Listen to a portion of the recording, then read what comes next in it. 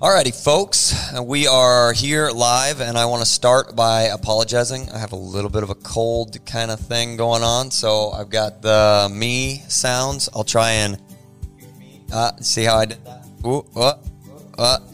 Mute me as often as possible so you don't have to hear me go all night long. But we're here live. Kat is here also. If you didn't notice, I noticed because she looks freaking gorgeous this evening. But we want to start off by saying thank you to a couple people. Kat, why don't you take it?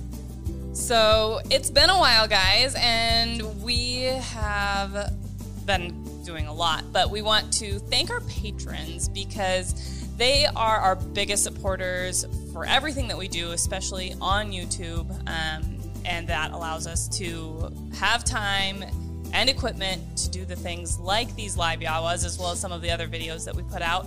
So thank you to our patrons. If you guys don't know what Patreon is or what a patron is, we can definitely talk a little bit about that. I'm sure we'll be talking about that throughout the night in different ways when we're answering questions and things like that. Sometimes we need a little more info, and Patreon's the place for that, where we can actually have conversations with you about what's going on with your training sessions, your dogs. We can actually review videos, set up live training sessions, phone calls, that sort of thing. Absolutely. Absolutely. So, again, if you want to support what we're doing here, Patreon is one of the best ways to do that. The other, for folks that are looking, we do have an online store, standingstonesupply.com. We carry everything that we use and recommend there, or as many things as that we can, and we're always adding to that. So definitely take a look at that.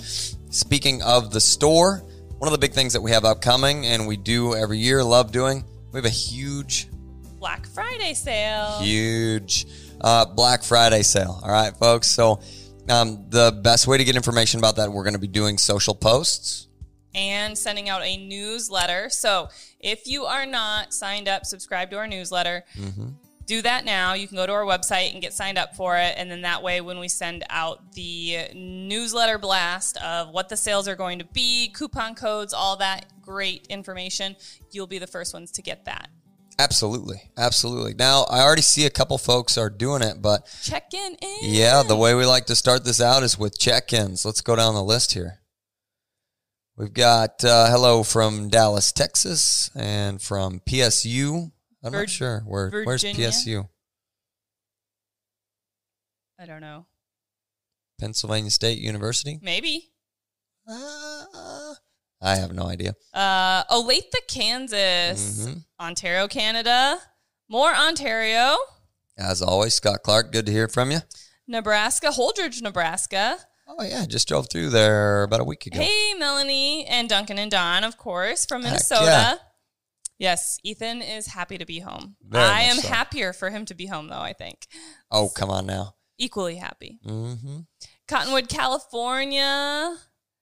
Memphis, Tennessee. Chicago, Indiana.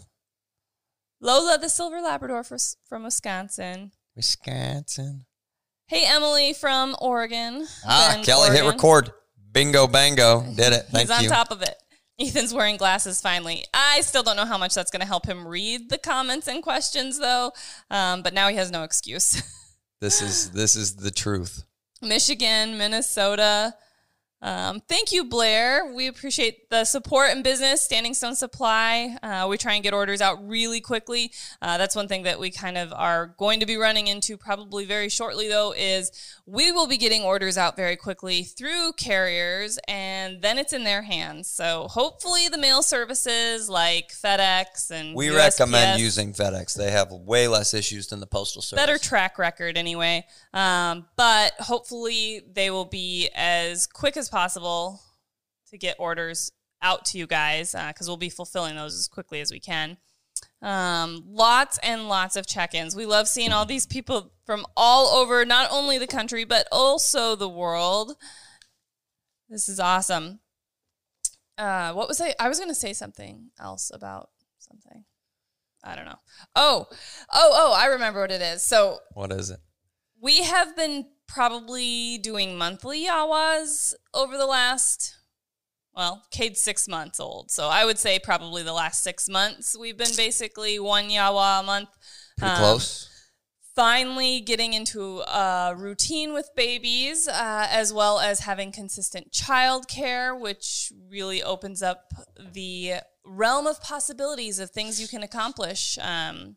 We have a busy life, if you guys probably haven't recognized that from, just the little bit of glimpses you guys get. So we actually are going to be trying to put out weekly live Yawas again. So we'll be announcing those. They'll be every Wednesday, 7:30 Central Standard Time. Obviously, there may be 1 or 2 Wednesdays that come up that we just can't make it work, or if we're on a hunting trip or something like that. But we'll announce, when we are having them. So I hope you guys are excited for it. We're excited for it. We love sharing topics of interest, whether that's hunting stories, hunting dog health, just general knowledge and information. So that's kind of been the structure of our Yawas recently, is we'll do, a beginning half segment where we talk about, some upcoming events and things like that we've got going on. And then we're going to also be talking about our topic of choice. Like tonight's topic of choice is hunting dog stories from South Dakota. We had a lot of young dogs up there this year, and Ethan has some really fun things to share about their hunting experiences. So we want to share that with you.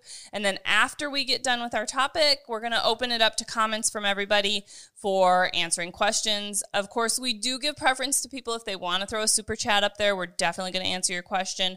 But if you have a question, we read through those comments as much as we can. We get a lot of comments, a lot of questions, but we're going to try and answer the majority of them, but definitely tuning in weekly or hopping over to Patreon if we don't get to your question is the best way to get us to answer that. So, and we've turned off monetization. We heard that it was annoying, which you guys should have told us that way long ago, because we didn't notice. Was it like an ad every 3 minutes or something stupid like that? Annoying. Bad. Okay. Y'all support us really well on Patreon. You do super chats, you do all the things, and we appreciate that very much. So we turned off monetization as well as advertisements. So during the live version, ad-free while you're watching live. Now, you may notice here, folks, that we are not sitting at our kitchen table anymore. Oh. We finally have finished our studio. No, we have finally gotten into the studio. Nowhere near finished. There's lots of little things that still need to happen. But hey, tell the Instagrammers where we're at right now. On YouTube live. I was like, where are we at? We're in our studio. We were just talking about that. But you mean on YouTube? Yeah, right here. There's a bunch of people watching. Hi, guys. We're on YouTube. Oh, you can't hear me through there. But head on over to YouTube if you want to watch this. Technology. Good job, hon. All right, we'll see you in a little bit, folks. You just distract me when you get the cell phone out. So that's what we're calling it these days. This is going to be where we're trying to shoot all of our live Yawas from here on out. That way we don't have to put everything away every week, or what usually happens is just leave everything out from week to week on our kitchen table, and then we don't have a kitchen table. So let's see. Anything else that we needed to announce? Something really cool. A lot of the folks here have bird dogs, and some of you have followed along and or purchased pigeons from me. And I'll get on a very this will be it'll be short. Okay. Right now, racing pigeons wise, I'm telling you folks, we've got some really good birds rolling, and I took 3rd place overall average speed. Pretty freaking cool. First year racing birds. Already got birds in the money. So all of that being said, if you guys are looking for quality homers for training dogs, and ferals, I'm trying to get a good line on a bunch of ferals right now. So we should have training birds available on our website to ship out very, very soon. We're about to move into the breeding season again. And when we move into that breeding season, we'll have a fair number of quality extra homing pigeons that you can start your own lot for dog training with. So I'm so excited. Come on. Pigeons.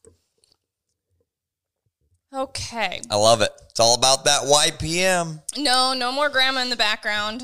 We have baby monitor set up over here, so we know when babies, which they've been sleeping through the night for months now. Well, Cade's been sleeping through the night for months now. Aiden has been sleeping through the night for years now. So we're pretty confident, and we're literally right there if we need to run over and say, "What's wrong, baby?" Now, the last but not least is so that folks know we're going to talk about some stories, some hunting stuff, some guide stuff, and then the questions here so that you don't get upset or, you know, it happens sometimes that people are like, why aren't you answering my questions? We do that at the end, okay? So we will get to questions come the second half of this evening. Perfect. So let's roll into some hunting dog stories for the year. And one thing that I'm going to start out with, because Ethan was up there, obviously, for an entire month in South Dakota with the dogs. I got to go up for a short little stint in the middle there over Halloween. We brought the boys. 3 days. 4 days. 3.5 days. Wednesday. I got there Wednesday at 6 p.m. Yep. And I left Sunday morning at 9 a.m. Do the math. 3.5 days. Anyway, so went up with the boys. Grandma came along, so we actually were able to go hunting for a little bit while Grandma watched the boys, but we got some family time mixed in there as well, which was nice. The boys got to see Daddy. Daddy got to see the boys. I got to see everybody together. It was great. And I got to experience a little bit of the young dog hunting season because that was one thing that Ethan's guide string was a little bit of the young puppies this year. Not very many veterans. We talked about hunting dog injuries in our last podcast and talked about how Nix and Vex, two of our, seasoned veterans, Hecka bird dogs, were not going to be with him, as well as we had some mamas having puppies, including Piper, and we had Muddy and Grit and Quest that weren't up there with them, all seasoned dogs that have been up to South Dakota multiple times. Lots of hunting seasons, lots of birds under their belts. And so he was running with a fairly young string. He had a few seasoned dogs with him to help show those puppies a little more of the ropes. But predominantly we had a lot of young dogs up there that gained invaluable experience being on wild birds in South Dakota. And it was kind of fun watching them come into their own. And he has some stories to share about that. Like I mentioned before about our newsletter, though, we kind of hinted at a few of their little stories in the newsletter, which is fun to read about. So you should head over and sign up for our newsletter if you don't get it already. So if you guys got the opportunity, I did as many story posts as I could and popped into a few live videos. I believe those live videos are still available on Facebook and Instagram, IGTV, maybe. Some of them are. It's real life, okay? And that's the way that we try and take an approach to all of our training, right? We try and show this is what happens, and this is, don't feel bad. Don't feel alone. Don't feel like you are in the minority here because your dog bumped some birds or ran too big or made a mistake or dropped a bird. Okay, so we had all of those things happen. And in fact, I made a huge mistake, which I found out after the fact that it was a huge mistake. I had Splash, okay, young dog, first season up there. She was up there for she went up for one late season hunt with us late last season, year. And she ran around at the truck and helped me block. She was just along for the ride. A little puppy. She did, in fact, get the opportunity to point a bird. What are we drinking tonight, folks? We're drinking coffee. Drinking coffee. I'm just trying to kick this crap. So we'll be having some drinks maybe in the next Yawa with you guys. Oh, absolutely. But Splash was up there last year, and she had the opportunity in one field to point a bird. Yep. That was it, okay? So, but got to help with some retrieves, got to see lots of birds flushing. Just being on the ground is a ton of experience, but she was only up there for a couple days.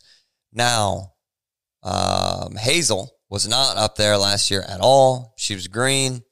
And then I had Twister, I think, which Twister also, this was her first season up there. And this was in the opening weekend.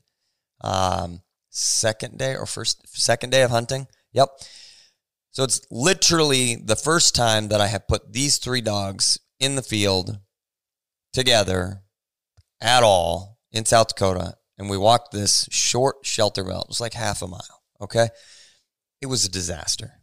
Hazel kept getting sucked up to the other guys, which happens, right? So you've got running down to the blockers, basically. Yep. Well, not quite that bad, but okay. Typically you talk about walking in a straight line. So you've got 1, 2, 3, 4, 5 across this line, and then the line pushes through, whatever cover. Well, sometimes we will, when we hunt shelter belts, the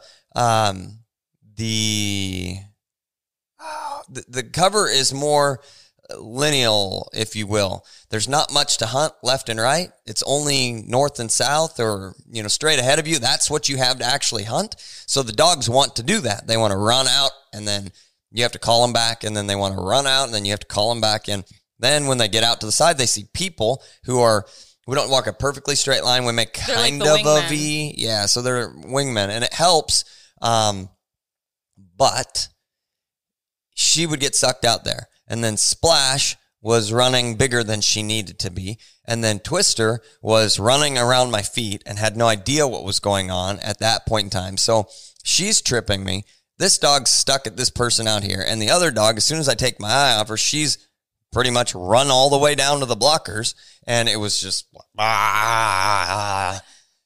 very difficult. Okay. And that's something that I don't think a lot of people recognize or realize with young dogs, or any dogs that maybe lack a little experience. Curve. Yeah, and it's not about just dumping them on the ground and they're going to know what to do. Even if they've had a lot of training, it's a completely different situation being out there actually hunting cover, actually working with other hunters, maybe some other dogs on the ground, and it takes a fair amount of handling. I mean, you're not just putting the dogs out and leaving the transmitter in the truck. You're putting the dogs down, and you're constantly switching between dogs, handling them, wearing buttons out if you need to. Yeah, and that's the thing that I don't think that folks realize. Even dogs that have come completely through our program, it's their first season. This is the time that you need to put the most emphasis on handling, as well as teaching and developing and setting the stage basically for the next years. Now, granted, we were up there for 30 days. We had lots and lots of dogs that came up with clients. A majority of the clientele that come up and hunt with us, they have dogs from us or dogs trained by us. And that's kind of how, they're the dog people that are hunting people that I know that say, hey, we'd love the opportunity to come hunt with you. So as the years have progressed, this was year number 9. Almost it was great. Decade. Yeah, it was a great 9th season. We have moved into primarily groups that have dogs from me, which means that my string of dogs gets used a little bit less because we can't dump 6 dogs on the ground at one time. You're up there for a short period of time. They want to see their dogs work. And as long as it's within reason, as soon as they're like, all right, my dog's a little tired, then I put our dogs down. So, our dogs didn't see quite as much as what they would have maybe in the past, but it still was a lot of experience. Exactly. The difference between day 1 and day 30 was insane.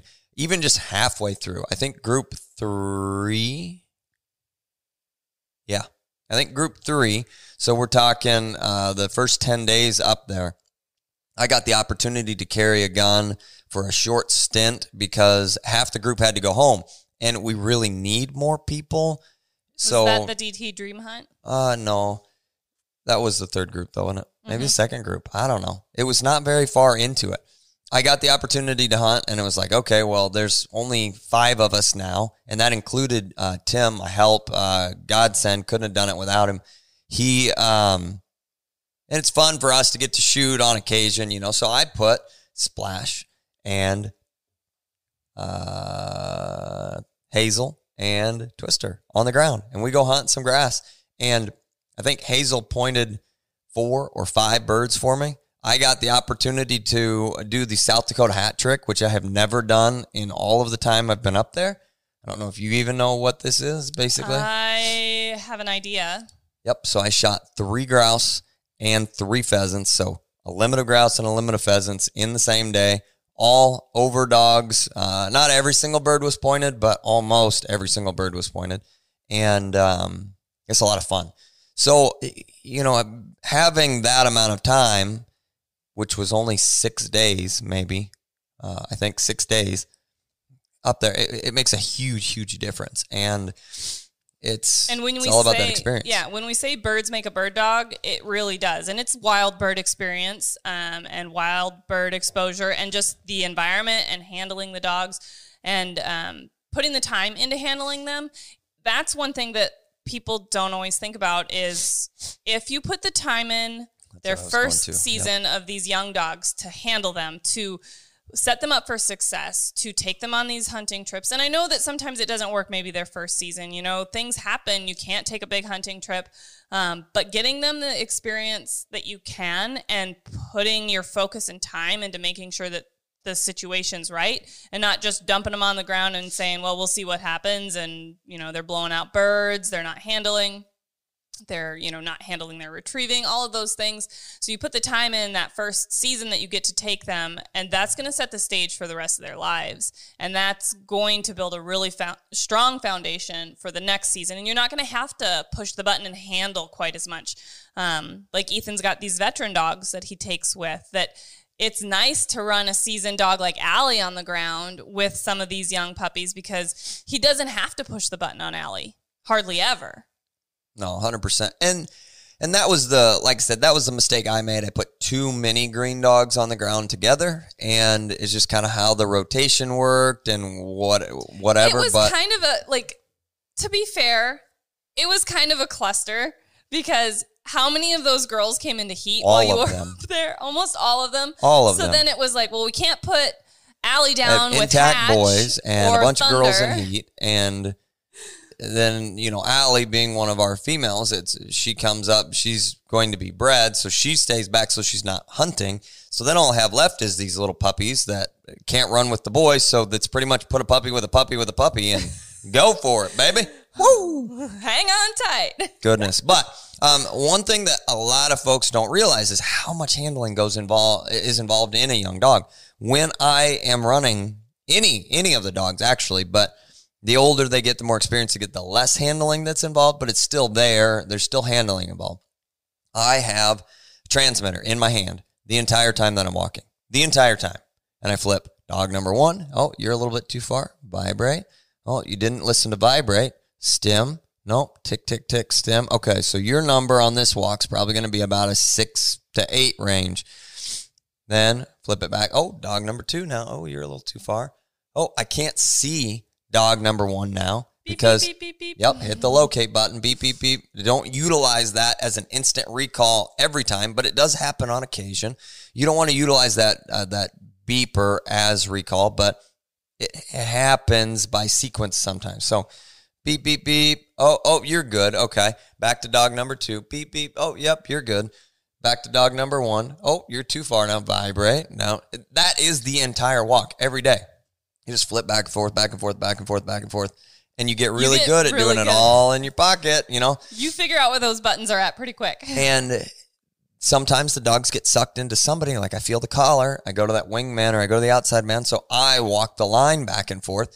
I mean, while I was up there, I looked at my stats leaving on day 30. I averaged, and we took a day off every third day of hunting.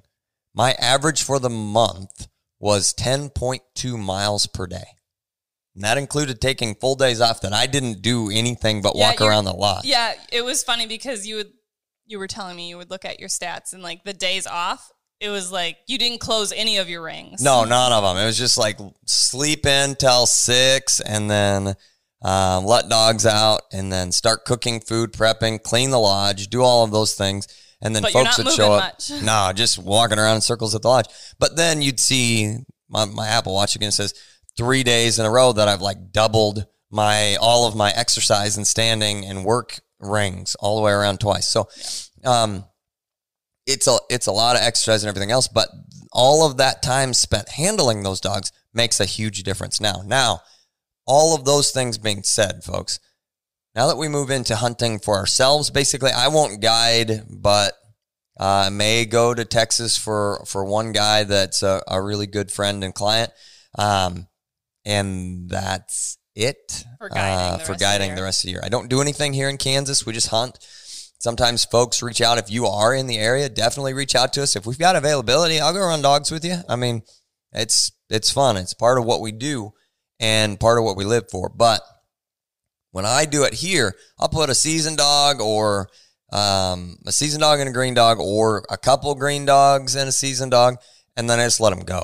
And it's a little different hunting for yourself than, hunting for clients that are paying for this experience. So you definitely don't want those young dogs out there screwing stuff up for their hunt, but they also need to learn, and it is really good learning experience for them. And I was going to mention too, so we go into this hunting season. I'll take a little more coffee too. So we go into these hunting seasons with these young dogs, and they kind of have a variety of beginning experience level, if you will. So for example, Trix, she went this year. She turned a year while she was up there. She didn't go last year because she literally was born October 28th. So I posted a thing for her birthday while I was up there, didn't I? I posted a thing for her birthday. Well, you remembered, yes. Yes. But anyway, so she, was born the end of October last year. She wasn't up in South Dakota guiding. Nah. So she is one of the older, very green puppies, if you think about it, because she's a year old up there, but she'd never hunted on wild birds yet, wild pheasants. So she learned a ton while she was up there. Then you have Thunder, who this was actually his second season up there, because his first season, he was a very young puppy, but You want to talk about night and day difference between a dog that spent a full season up there and then comes up for its second full season? It is even as ridiculous. A young dog, they act like ridiculous. A seasoned dog. Oh my goodness. Thunder. I can't say enough good things about Thunder. I will say that there's no such thing as a perfect dog, folks. Okay. And every dog could have different things. I digress a little bit here, but he's small, which isn't a bad thing. Some of our dogs are getting a little bit on the bigger side. It's always a fluctuation of, okay, now we're getting a little too big. Now we got to get a little smaller. Now we got a little too much of this, a little too much of that. So it's always a balance act, but Thunder is the real deal. He was really, really fun to hunt over this year. Yeah, and it was his second season as a young dog, so that's awesome to see. And then we have Puppy Shock, shall we say. Oh, my goodness, yes. She basically went to South Dakota as blank of a slate as you can get. You guys follow along with her, training series and stuff on YouTube. And we do have a video on our YouTube channel, like hunting prerequisites, the 3 things that we recommend that your dog needs to know prior to going hunting, which is a solid recall, a bird introduction, and a gunfire introduction. If they've got those 3 things, you can take them with, and they can gain a ton of experience, start figuring stuff out. Excuse me.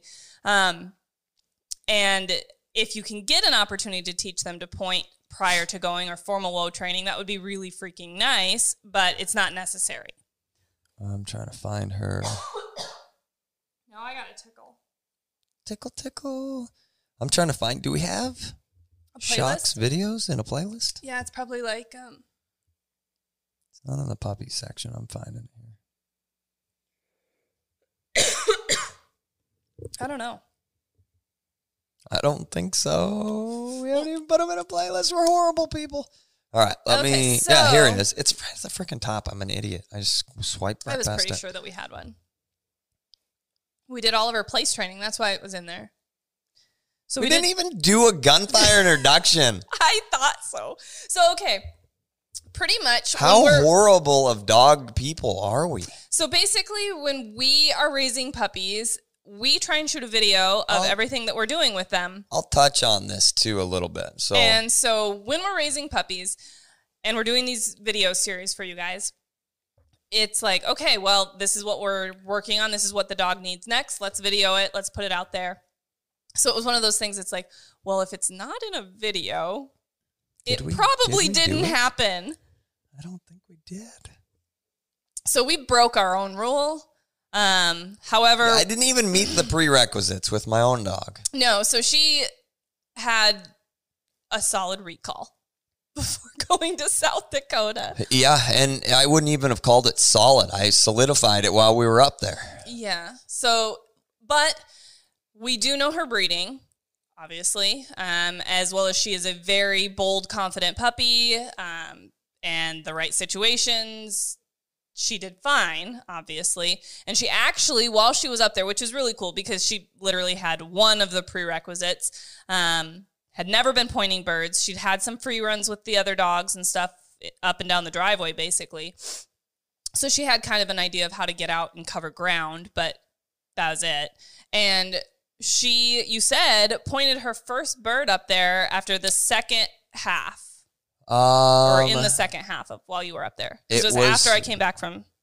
It was after you were up there. Yeah. So It was. I know it was with the Alabama boys group. And that was the group after me. Yep. So, and it was in a shelter belt, and I watched her lock up on point, and I was like, "Come on now!" And then a bird flew out ahead, and she got distracted by that and took off chasing it, and then came back and locked up on the same point again. I'm like, "Come on now!" And then there came a rooster, and they missed it. But it is what it is. And prior to that first pointing opportunity, it wasn't like she was on the ground causing issues. She wasn't. No, she made several retrieves. Yep. Lots of retrieving drives. She reminds me so much of Muddy. That's what Muddy did her first season up there was she retrieved and tracked the heck out of wounded birds and then finally pointed like the last week that you were up there. Yeah, she took the entire 30 freaking days to figure out how to pointing. Point a bird, yeah. But that was also a situation with a puppy that had never had the pointing opportunity. She just had the other prerequisites that we actually accomplished before taking her up there. But anyway, so Puppy Shock learned a lot. Puppy Shock also learned a lot about porcupines. Oh my goodness, folks. She is too much like her mother, Muddy. Yes, so Muddy was the first dog that I ever actually had get into a porcupine. Yes. So poor Puppy Shock went on point after she'd figured out how to point stuff, right? And this time it just happened to be on a porcupine. Ethan's going to pull something up and see if you can, I don't know if you'll be able to show it on the camera. It always seems like it gets blurry or whatever. So Puppy Shock goes on point. Ethan goes, well, that's not a bird. Let's get out of here. She got a little hit on her nose, on her face. Not that many quills, kind of like what Muddy got. And then what did she do when Ethan called her away? She decided to run over it. And when she ran over the porcupine, it did this like, and got her all under the tummy, inside her legs, all down her legs. 400 quills. It was so many quills. And they did have to remove the quills in the field. So people give us static all the time. Like, why didn't you go to the vet with that dog? Why didn't you, get them anesthesia? Well, the thing is, the time that it would take to get her loaded up, get to a vet, and get her in a crate and stuff to get her there, she's going to break off so many of those quills that are going to cause infections and foreign body issues and things like that because they're going to keep migrating. It is honestly better to get as long as, especially most of them were in her legs and her tummy, all in her mouth, eyes, nose, that she needed veterinary care. Obviously, we're going to go take her to the vet. We love our dogs. We care for them. But we, in this situation, had to do what was right for her in that situation, which was take care of it in the field. Oh, yeah. So it was a little bit more painful. We'll put together a video. There's about a little over half of it I got videoed, so we'll be able to do some B-roll of the process and talk about it a little bit. So yeah, I don't know. I think it's got a face detect on Ginger Goat, so see, as long as you can see my dang face, that's what it's trying to pull. Just real close and pull out slow. That's what she said, huh? All right, so some fun things with that. All of that being said is birds make a bird dog, okay? Now, we had some really cool experiences. I want to hear, Kat, you got to hunt for 3 days up there. What was the coolest part for you? Well, I don't want to steal your story of glory, but I want to talk about my puppy Trix. No, steal the story. Trix. It's better to listen to you talk about how cool I am. Okay, I was going to talk about how cool the dogs are, but that's the truth. So Trix, I love my Questie pup, guys, and Trix is her mother's daughter for sure. She's so sweet. This was, like I said, her first season up in South Dakota, figuring out the wild bird thing. And now she had a lot more of the prerequisites and, the opportunities to figure things out. Yeah. She's, primarily, quote unquote, fully trained minus wild bird experience. Exactly. So she's a lot more like a dog leaving our program and is ready to go hunting. And so she was up there, and she is, fidgety. First of all, too much coffee, honey. Yeah. She basically is super stylish on point. She backs like a fiend. And so she is locked up on point. Beautiful on point. Rooster gets up, flies, and I don't know. It was probably like a 60-yard shot, at least. It was. I wouldn't call it 60. It was a really long shot. And Ethan, the guy with the pink gun, dead eyes that thing, and it dies. Drops dead in the shelter belt. And we're gonna get that pheasant mounted. We don't have a single pheasant mount. Yeah, that was part of my story. All right, so sorry. No. I've shot quite a few different species and had the opportunity to take them to a taxidermist. Some of them haven't worked out. I've used a couple in the past of like, I'm a taxidermist, and I send things home with a person, and then it's like 3 years later, it's like, did you finish that? What are you talking about? I don't remember taking that bird home. Like, oh, dang it. So, of all of the birds that we've hunted, I've probably killed more pheasants than any other species and don't have a single one mounted. There's been several opportunities, but I'm like, maybe I should. And back in the day, there was that one bird in North Dakota. You remember that? Maybe not. It had the stupid long tail feathers, and we talked about it. It was Charles and Annie were up there hunting with us. Okay. Yeah. And we looked at it and was like, we should get this bird mounted. It's so cool. I'm like, yeah, but I don't have any money at all. How much does it cost to mount a bird? Well, at that point in time, it's probably like $185. And it was like, well, that's $185 more than what I've got right now. So Guess what? Cutting off the legs, ripping out the breast, pull of the tail feathers, da-da-da-da, we're done. Yep. So I've got a few grouse mounted, a few others, whatever now. And this was on not Quest, sorry. Technically, Trix's first pointed bird. And it was her birthday. And it was her birthday. It was like it was like the trifecta of all the really awesome things that could have happened in that situation. And if you don't know, so then people are like, well, did she retrieve it, right? Well, actually, no. Adam retrieved it out of the shelter belt. Nice job, Adam. Yep, it dropped right there. He went and grabbed it. And honestly, those are the birds that are going to make the best mounts. Anytime a dog puts their mouth on the bird, it's got a big chance of getting screwed up. Yeah, feathers getting ruffled out and all that stuff. So, no, she did not retrieve that. She has retrieved many other pheasants and roosters for us, but all the other things in that situation were really, really cool. So that was really fun. And then I have a fun little story about Thunder. Charles is on here. He said, it was a kick-ass bird too. Yeah. Long tail. I don't know what that was. It was, it feels ridiculous to say almost 30 inches, but I believe it was in the 30 range. Tail feathers.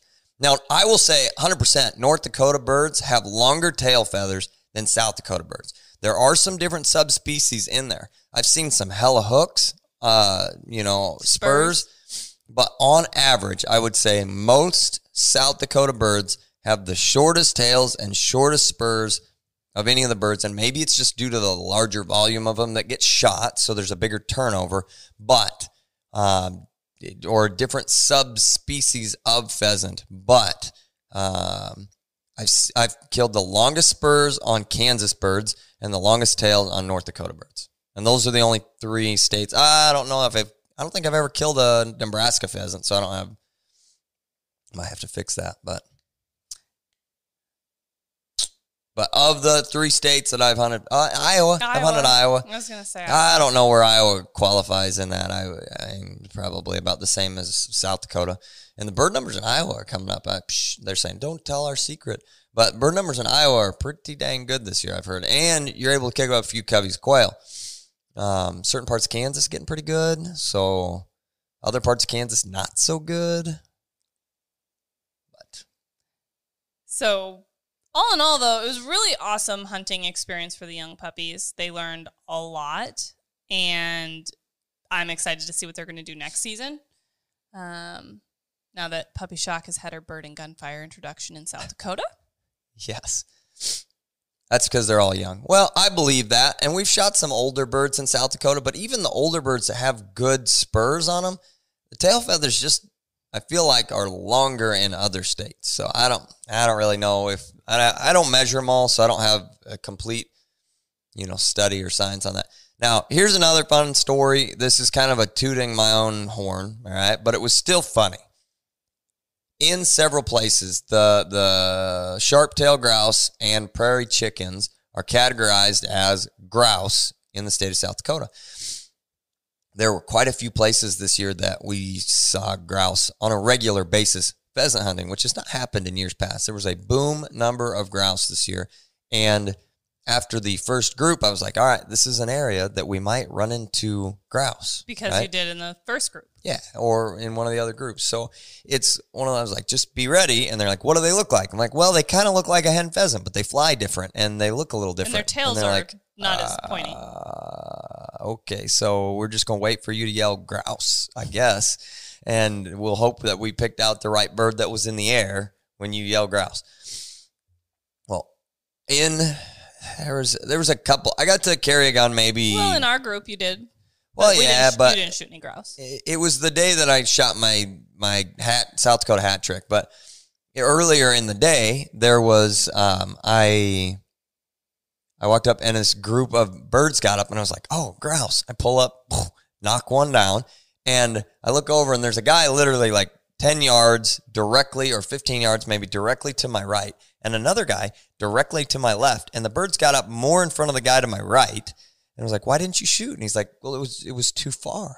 I'm like, I knocked one down, and I'm shooting a 20 gauge. So it obviously wasn't too far. You got to throw some lead. I don't like crippling birds, but grouse take less to knock out of the air than a pheasant does. Pheasants are a little hardier, and the grouse seem to like one pellet, and they'll fall down. So it was kind of a fun thing.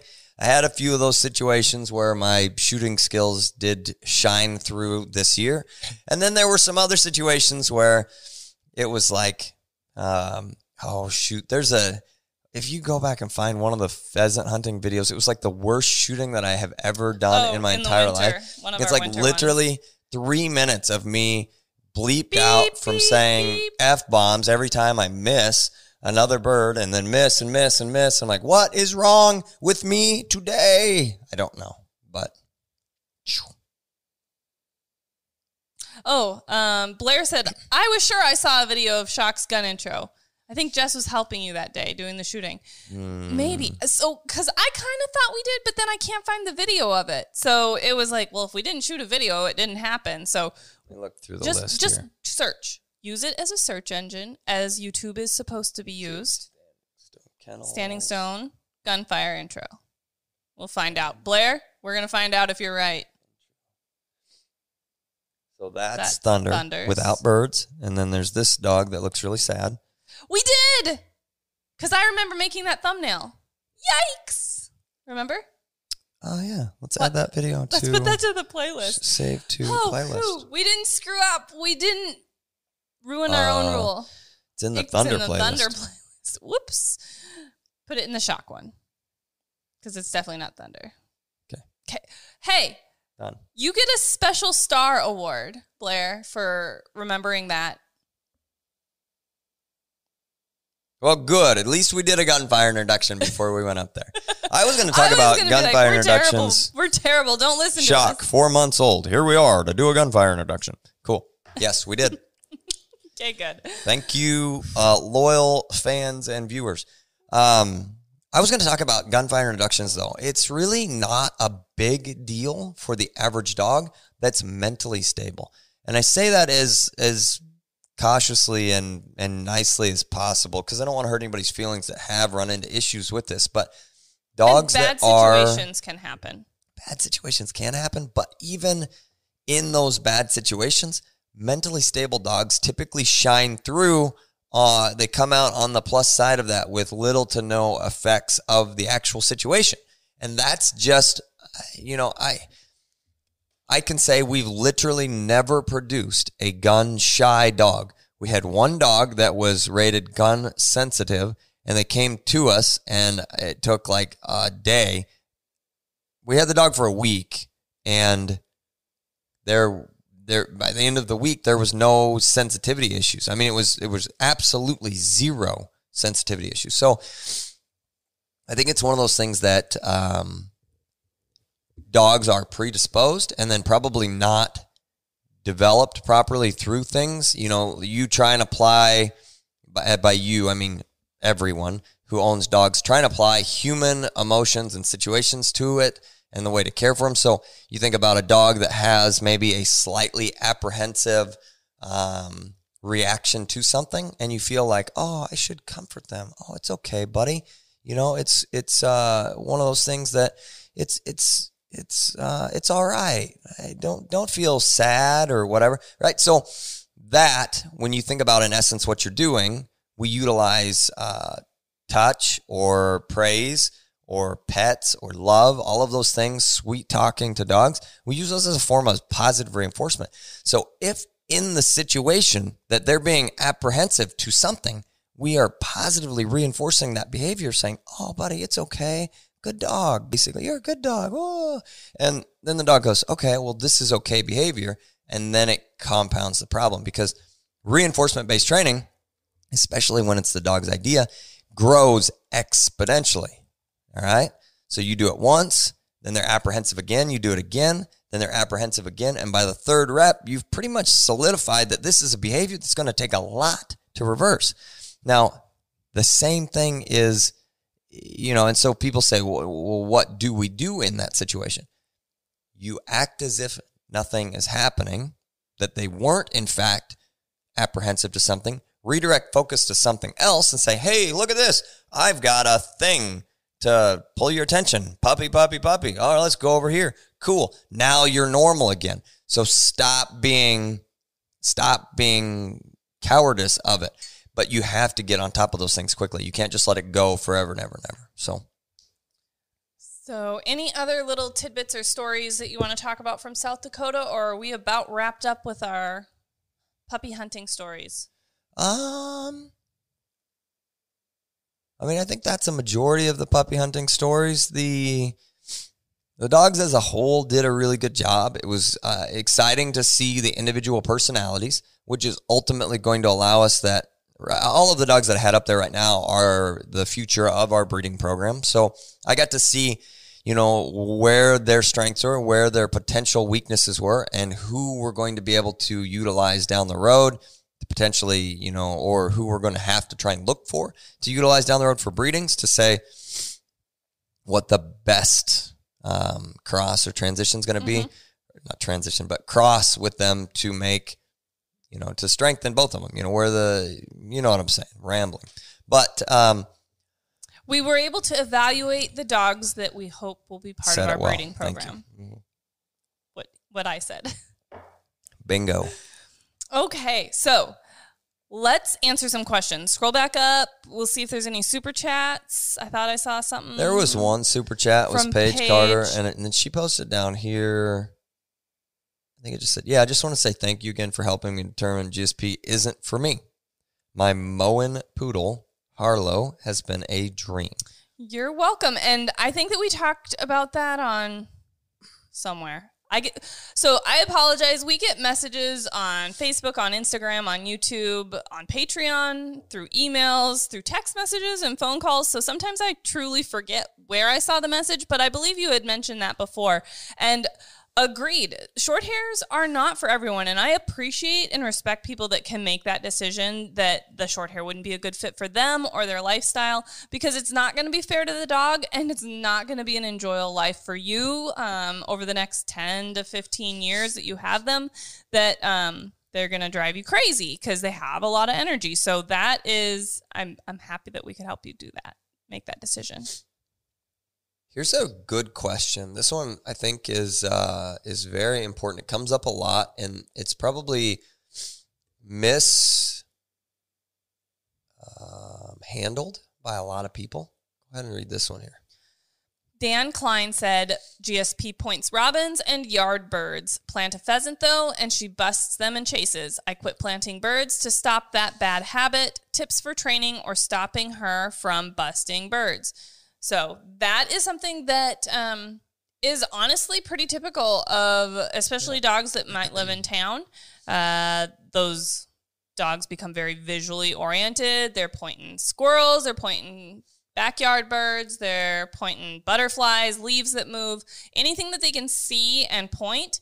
They're doing a great job visually. Now, what you're doing when you're planting a pheasant is that dog's got to use their nose, and they've got to put the pieces together of scent acknowledgement also means I should be pointing something.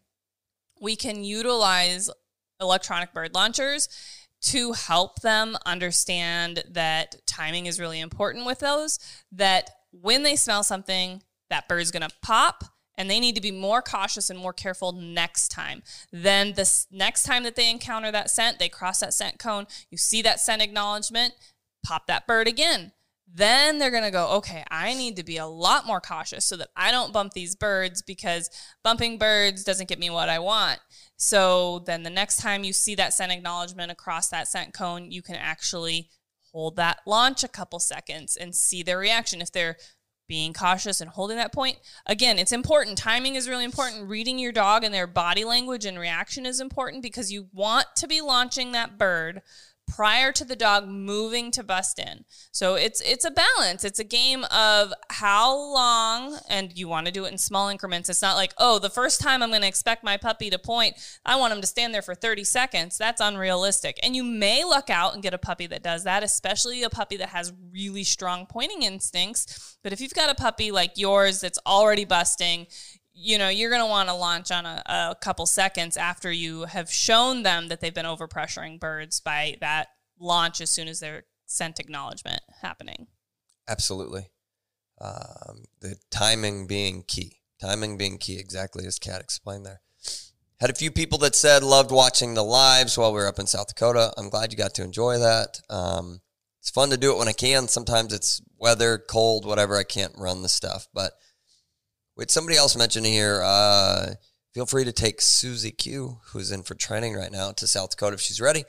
This is something that we are considering offering for next year for a select few number of dogs.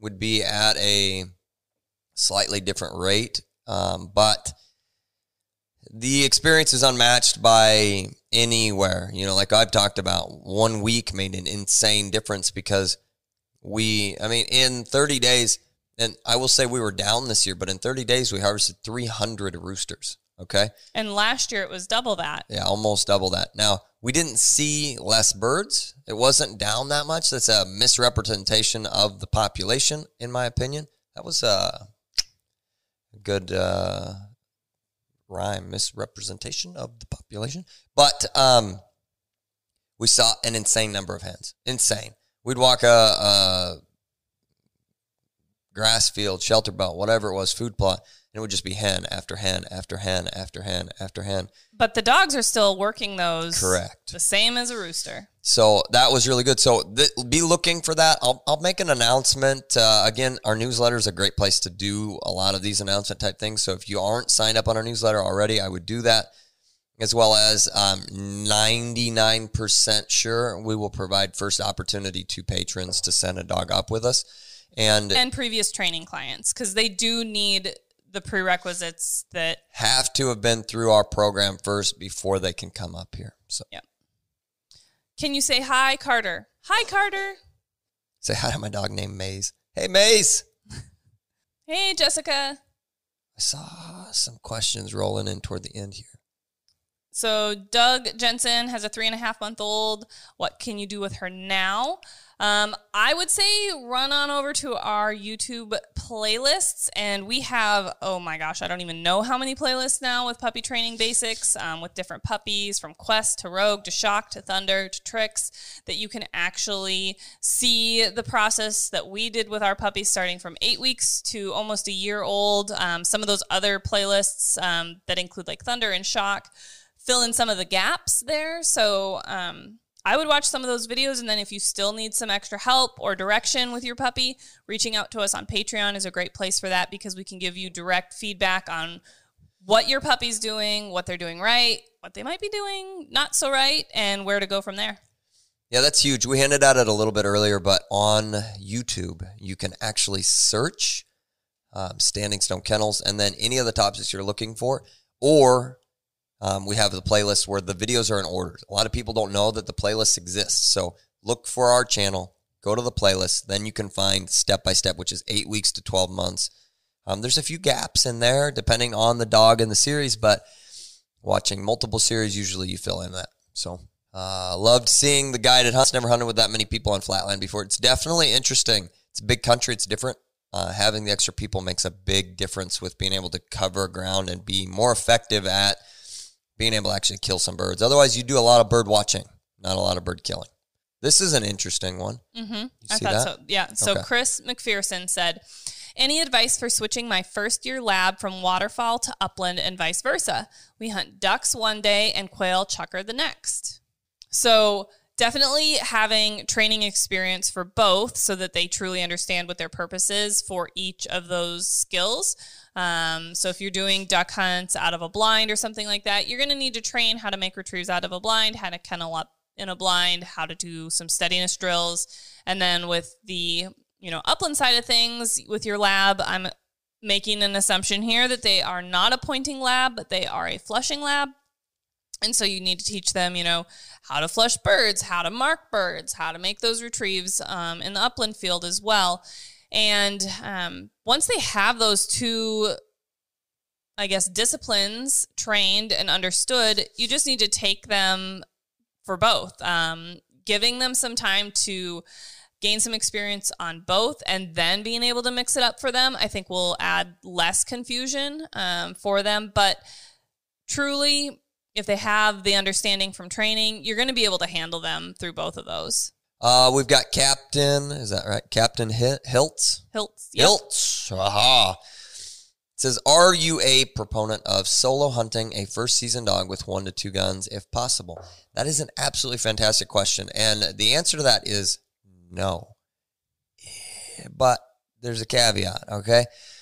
Every dog, every situation is going to be different. I don't believe in solo hunting a majority of young dogs because they learn an insane amount from older dogs that are doing a good job. An older dog that's a turd is not going to help the situation at all. It's only going to teach bad things. But quality, experienced older dogs will help to a certain extent. If you see that the young dog is not getting any experience on its own, it's never getting a retrieve, the old dog's beating them to it, knocking them down, whatever, or the young dog is never getting an opportunity to point birds, then you need to solo hunt them. But my go-to would be put them on the ground with a quality, seasoned, experienced dog to begin with. Now, minimizing guns, I do believe is beneficial, minus the fact that it also minimizes exposure. Your limits. If you've got 1 to 2 guns, you can shoot, depending on where you're at, 3 to 6 birds, roughly, right? If you've got 10 guns, then we're talking about the potential of 30 birds, which is drastically more, right? 10 times, okay? So it's when you can have more guns and it can be a more controlled environment, and then you have the opportunity to watch the young dog. Are they learning or are they constantly getting beat? Once you see that, all right, so it doesn't seem like they're able to hold their own, then pull them out, run them individually in areas that you go, okay, this I feel like is a better area for me to run this puppy.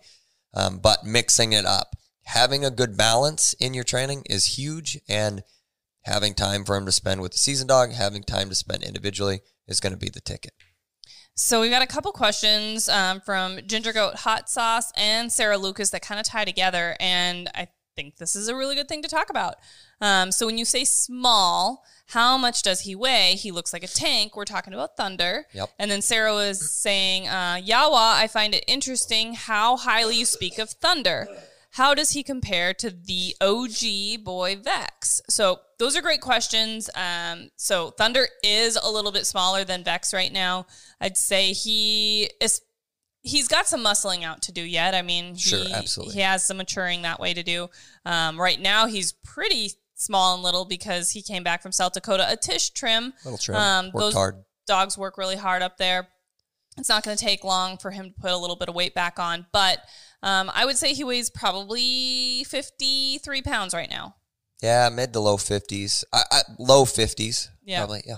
And he may hit about where Vex is at about 60 pounds, fully muscled out. I doubt it. Upper 50s. Probably 55-pound male. Yeah. Yep. So a little small, 58. Which is honestly kind of surprising because he's out of Muddy. And Muddy's a bigger female for us. You know, she's a 55-pound female. Then let's talk about what we like about Thunder and how he compares to Vex. So there's a couple things, and it's easy to say there's two parts to this, really. Okay, so we can improve our genetics as we go along, and if we're not moving in the right direction. But we can also improve our training program. Okay, so we get better as we go. And I feel like the dogs of today get a lot better shake than the original dogs that we had because we've grown as trainers and our program has grown a ton, folks, a ton. And the things that I really love about Thunder is he's always willing to work. He has a good desire to please, and he's happy to do it. There are some dogs that really struggle with that. They're more independent. They're more interested in what is on their mind, not the task at hand. If we give something to Thunder, he's like, all right, cool, and runs with it. If we ask him to do something like go over there and hunt, he's like, all right, cool, I'm going to go over there and hunt. So he's got a really good balance of desire to work, cooperation, and ability to still have independence when it's necessary. Now, the next side of it is he loves to learn, which is slightly different than desire to work, okay? Desire to work being a category of, does he quit? No. Does he continue working hard until, within reason? Yes.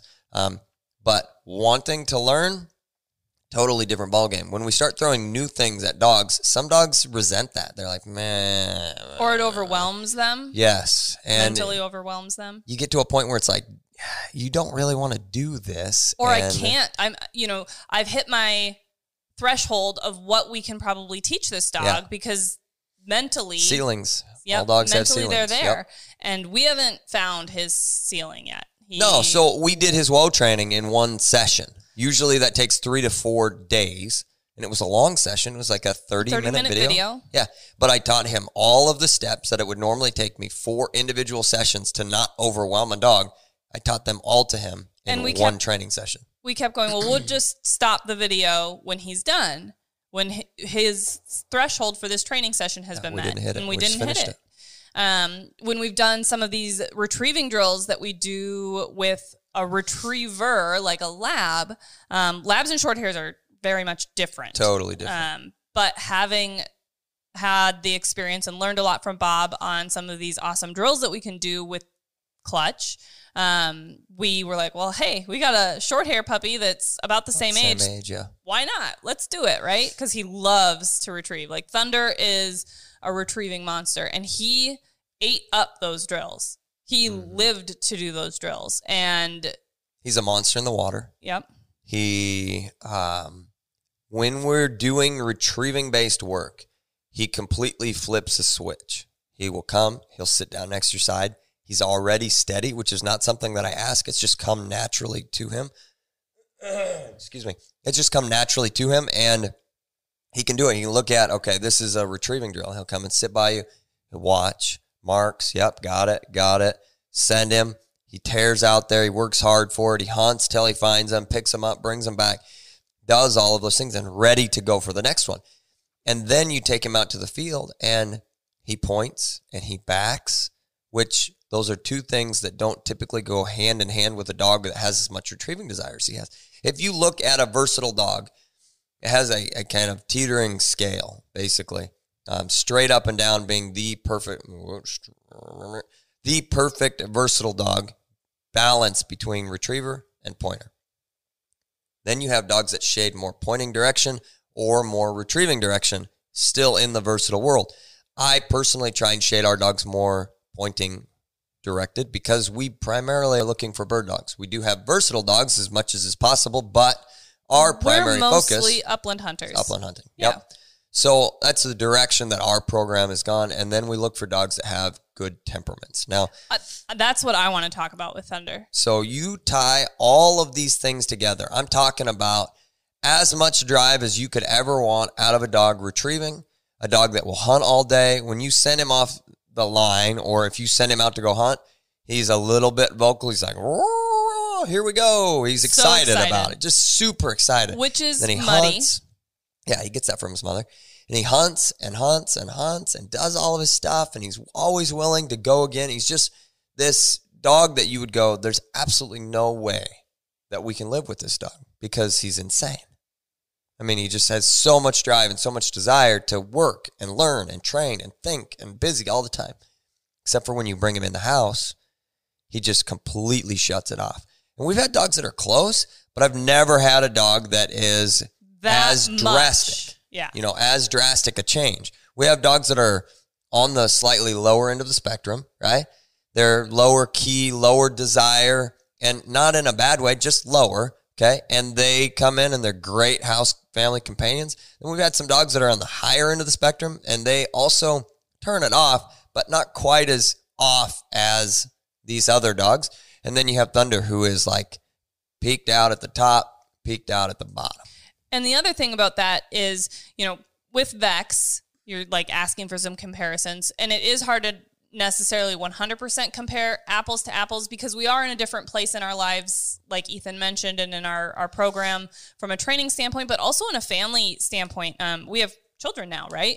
We didn't have those when Vex was a puppy. And the respect that Thunder had for our little boy Aiden when he was a baby and not running him over, not knocking him down was... When both of them were babies, basically. Yes, because Thunder, you look at when Thunder was a puppy, little, 4 or 5 month old puppy running around, Aiden was... maybe 16 months old. So he was walking, but not great running around yet, still losing his balance and pretty teetery-tottery. And Thunder didn't knock him over, didn't run him over, and loved to play with him and was very sweet with him. And nothing against Clutch at all, but he was like a bull in a china shop. He's like, I'm going to knock your little kid over. Bam! Faceplant, Aiden. And so it's just a temperament thing, very respectful of the little boy that he loved to play with, but was gentle with. And then also, he is so freaking friendly. He's like his mama Mud. Muddy doesn't know a stranger as far as people goes and other dogs. She's so sweet with other dogs. And from an intact male standpoint, that's something that's really important to me. I don't want males that are starting stuff in the, hunting field, around the truck, at the chain gang. I want a dog that can get along with other females, other males, the whole shebang, and he can. That's a temperament thing that can't be overlooked. So if he had all of the great things that Ethan was talking about and not the temperament, it still is kind of a no-go thing for us. We want the best of both worlds. So I hope that kind of answered your question. All right, so this is probably the last comment that we've got. Jared's. Yep, so it's Jared, and then there's a response in here, and I want to talk about it because it's very valid. And this is something that came up multiple times this year. I see it every single year, see it all the time, and I understand it, but at the same time, it's still wrong, okay? So Jared Shields said, I have a 1-year-old GSP. For the first hour, he's almost uncontrollable, running off, busting birds, etc. Once he slows down, he's great. What can I do to slow him down that first hour? And then you want me to read that response that you've got highlighted there? Or what did you want me to do? I don't know. I guess if that was indirect, I don't know if that was in direct response to that or not. I don't think so. This is also valid, though, so it's part of it. We're talking about the dog that runs like a wild banshee, okay? Anything that the dog is doing, they're conditioning themselves to. So though it is difficult, especially with a young dog full of vigor, and... I thought you were going to say piss and vinegar, but full of vigor. Piss and vigor. Take it how you will. The The dogs are conditioning whatever behavior you're allowing, okay? This goes into, and I typed this up for a guy the other day. It fits. I don't know if anybody's ever heard the story about the two bulls standing on the hill. There was the old bull and the young bull. And the young bull says to the old bull, look at all them cows down there. We should run down there and breed them. Okay, we'll clean this up a little bit. And the old bull goes, nah, we should run down there and breed one of them or whatever, And the old bull goes, nah, let's walk down there and breed them all. So it's a difference of young dogs not really knowing what's going on yet. So there is a lot of misguided running exuberance. amok. Yep. And this is where me not carrying a gun on a regular basis with our young dogs, because I'm guiding in that beginning stage, you need to handle them. Like we were talking about in the beginning. Yep. We keep you where I want you. And granted, a dog that's bred to be where you want it to be is going to do better. But still, young dogs are full of piss and vinegar, and they try and run bigger than they need to for that first hour or whatever. But if you spend that first hour handling and then they settle in, then you're conditioning, even though you're going to be running faster, this is where we need you to be. As well as if you can handle them and you're conditioning that type of behavior, your dog's not going to burn themselves out in that first hour either. Yeah. They're going to have a little more stamina and endurance to be able to hunt longer because they didn't wear themselves out running willy-nilly for that first hour. Then we had a response into that says, Jared, run them a bit at home first. Again, conditioning whatever. I mean, it's not something that you should need. It's an old bird dog thing, okay? Oh, yeah, we just dump them in the ditch and we drive them the last 2 miles to where we're going to go hunt so they behave. This is old school mentality, and it's not 100% right or beneficial, and maybe it did work at that point in time, but... Or the way that the dogs specifically were bred. I mean, you look at, We specifically are breeding foot hunting dogs, dogs that we're going to hunt all day on foot. Yes. Not big field trial running dogs that are going to run. And unfortunately, a lot of folks get sold dogs that aren't 100% right for them, and it's part of it, okay? You've got the dog now. You're trying to do right by it. I get it.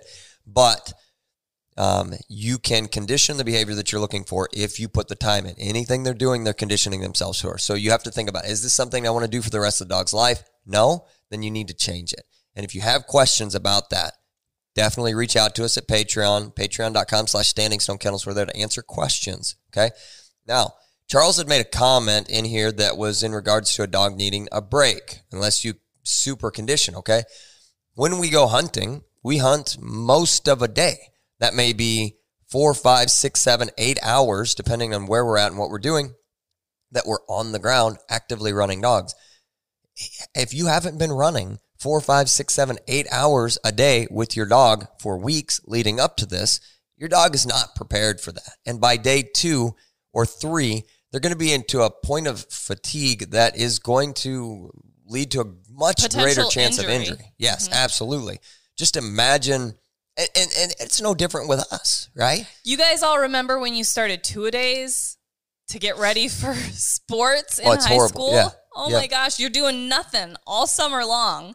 And then you get to two-a-days and you're dying and you're so sore and you're like, I can't even bend over to tie my tennis shoes. Well, it's even the folks that I end up guiding, I love them all to death, but a lot of them are not in shape enough, prepared for the situation. And you end up with sore feet, blisters, huge cramps. That's the number one thing that people have because they get a little dehydrated because they're drinking in the evenings and whatever else. And then they're dehydrated coming into hunting. Their muscles are overworked. And cramping up really bad in the middle of the night. The other side of it, people pull muscles or hamstrings or your hip flexors get worn out because they're not used to pulling through stuff and whatever. And those are all things that your dog is also experiencing. So I see on a regular basis, and I mentioned this at the beginning, like, all right, people bring their dogs up. They want to watch their dogs run because they only get to be there 3 days and whatever else. Your dog still needs a break. Put them down for a field, pick them up, put them down for the next field, skipping a field in between there. So they get, down for an hour, off for an hour, down for an hour, they're going to hold up a lot better over the course of 3 days. They're going to be better off all the way around. And not just from a muscle standpoint and recovery standpoint, but also and the pads of their feet, their coats, depending on your dog's coats, they can get really beat up in some of this really tough, thick cover. You know, if you wear a chest protector on them, great. You know, something that's breathable, but also like around their eyes, can get really tore up and really scabby. We've had some questions. What do you do for, you know, male dogs? Paraphernalia, they get chapped and rough and raw and bleeding and cracked. And absolutely, that's just when you overhunt them. And I don't want to say overhunt them, but when they hunt in those type of conditions, that's the outcome. It's like you getting blisters on your heels from overworking your feet. 100%. Well, folks, I think that's all we have time for. Absolutely loved getting to chat with you guys this evening. Sorry for the voice thing. It's hopefully by next week he'll be 100%, perfect. And I won't be the one like that. Oh, come on now. You get the immune system of a healthy person. Thanks. I don't know. You're great. It's all great. We love y'all. We're looking forward to doing this on a much more regular basis. Look for the Black Friday sale deal coming out for Standing Stone Supply. If you're interested in supporting the content, you like this, you like our videos, hit us up at patreon.com/standingstonekennels. And I'm the guy with the pink gun. I'm Kat, the dog trainer. We're out of coffee, but we're probably going to stay up a lot longer because of all the coffee. We've got some work to do. More work to do. All righty. We'll see y'all in the next video.